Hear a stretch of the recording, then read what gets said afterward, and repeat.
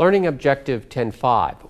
Describe the tax treatment of Section 1231 gains or losses, including the 1231 netting process.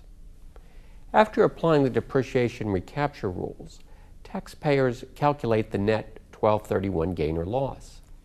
If a net 1231 loss results, then the loss will be ordinary and it's going to offset ordinary income. It's the most valuable type of deduction there is. If the net 1231 gain results, then we have preferential treatment under 1231, although we'll always be looking back to determine whether or not there's a recapture of any previous benefits under 1231. The netting process is explained well at Exhibit 10.7. All of a taxpayer's 1231 gains and losses must be categorized as ordinary or capital for purposes of determining the liability. The process of categorizing gains and losses or as ordinary or capital goes as follows.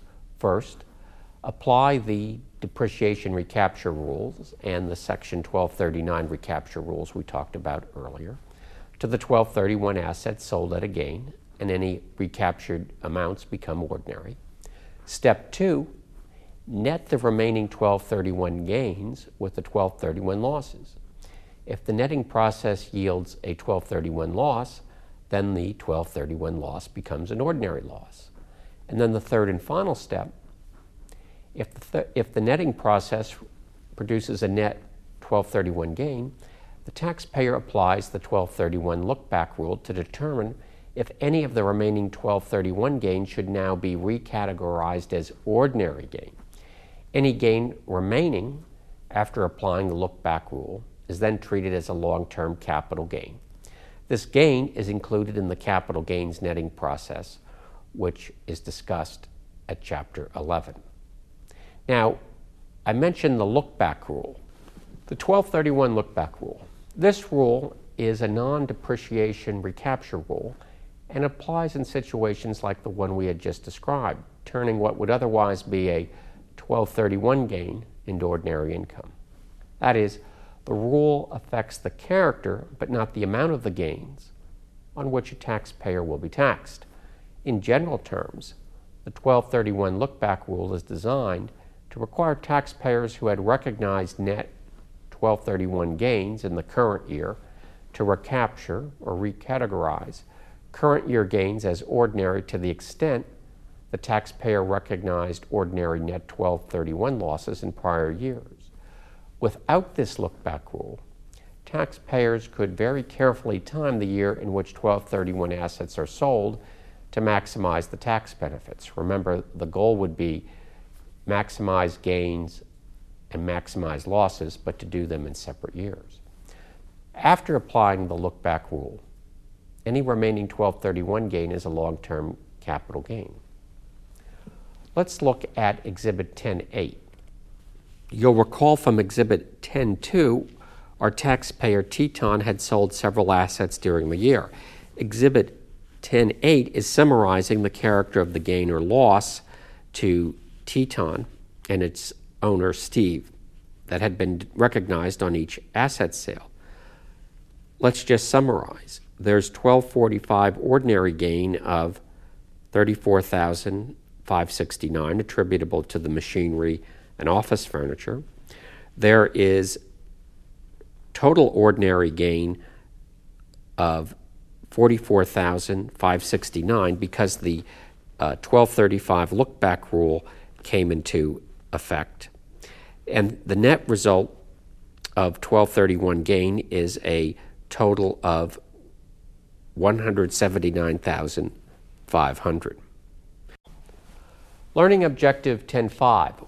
Describe the tax treatment of Section 1231 gains or losses, including the 1231 netting process. After applying the depreciation recapture rules, taxpayers calculate the net 1231 gain or loss. If a net 1231 loss results, then the loss will be ordinary and it's going to offset ordinary income. It's the most valuable type of deduction there is. If the net 1231 gain results, then we have preferential treatment under 1231, although we'll always be looking back to determine whether or not there's a recapture of any previous benefits under 1231. The netting process is explained well at Exhibit 10.7. All of a taxpayer's 1231 gains and losses must be categorized as ordinary or capital for purposes of determining the liability. The process of categorizing gains and losses or as ordinary or capital goes as follows. First, apply the depreciation recapture rules and the Section 1239 recapture rules we talked about earlier to the 1231 assets sold at a gain, and any recaptured amounts become ordinary. Step 2, net the remaining 1231 gains with the 1231 losses. If the netting process yields a 1231 loss, then the 1231 loss becomes an ordinary loss. And then the third and final step, if the netting process produces a net 1231 gain, the taxpayer applies the 1231 look-back rule to determine if any of the remaining 1231 gain should now be recategorized as ordinary gain. Any gain remaining after applying the look-back rule is then treated as a long-term capital gain. This gain is included in the capital gains netting process, which is discussed at Chapter 11. Now, I mentioned the look-back rule, the 1231 look-back rule. This rule is a non-depreciation recapture rule and applies in situations like the one we had just described, turning what would otherwise be a 1231 gain into ordinary income. That is, the rule affects the character but not the amount of the gains on which a taxpayer will be taxed. In general terms, the 1231 look-back rule is designed to require taxpayers who had recognized net 1231 gains in the current year to recapture or recategorize current year gains as ordinary to the extent the taxpayer recognized ordinary net 1231 losses in prior years.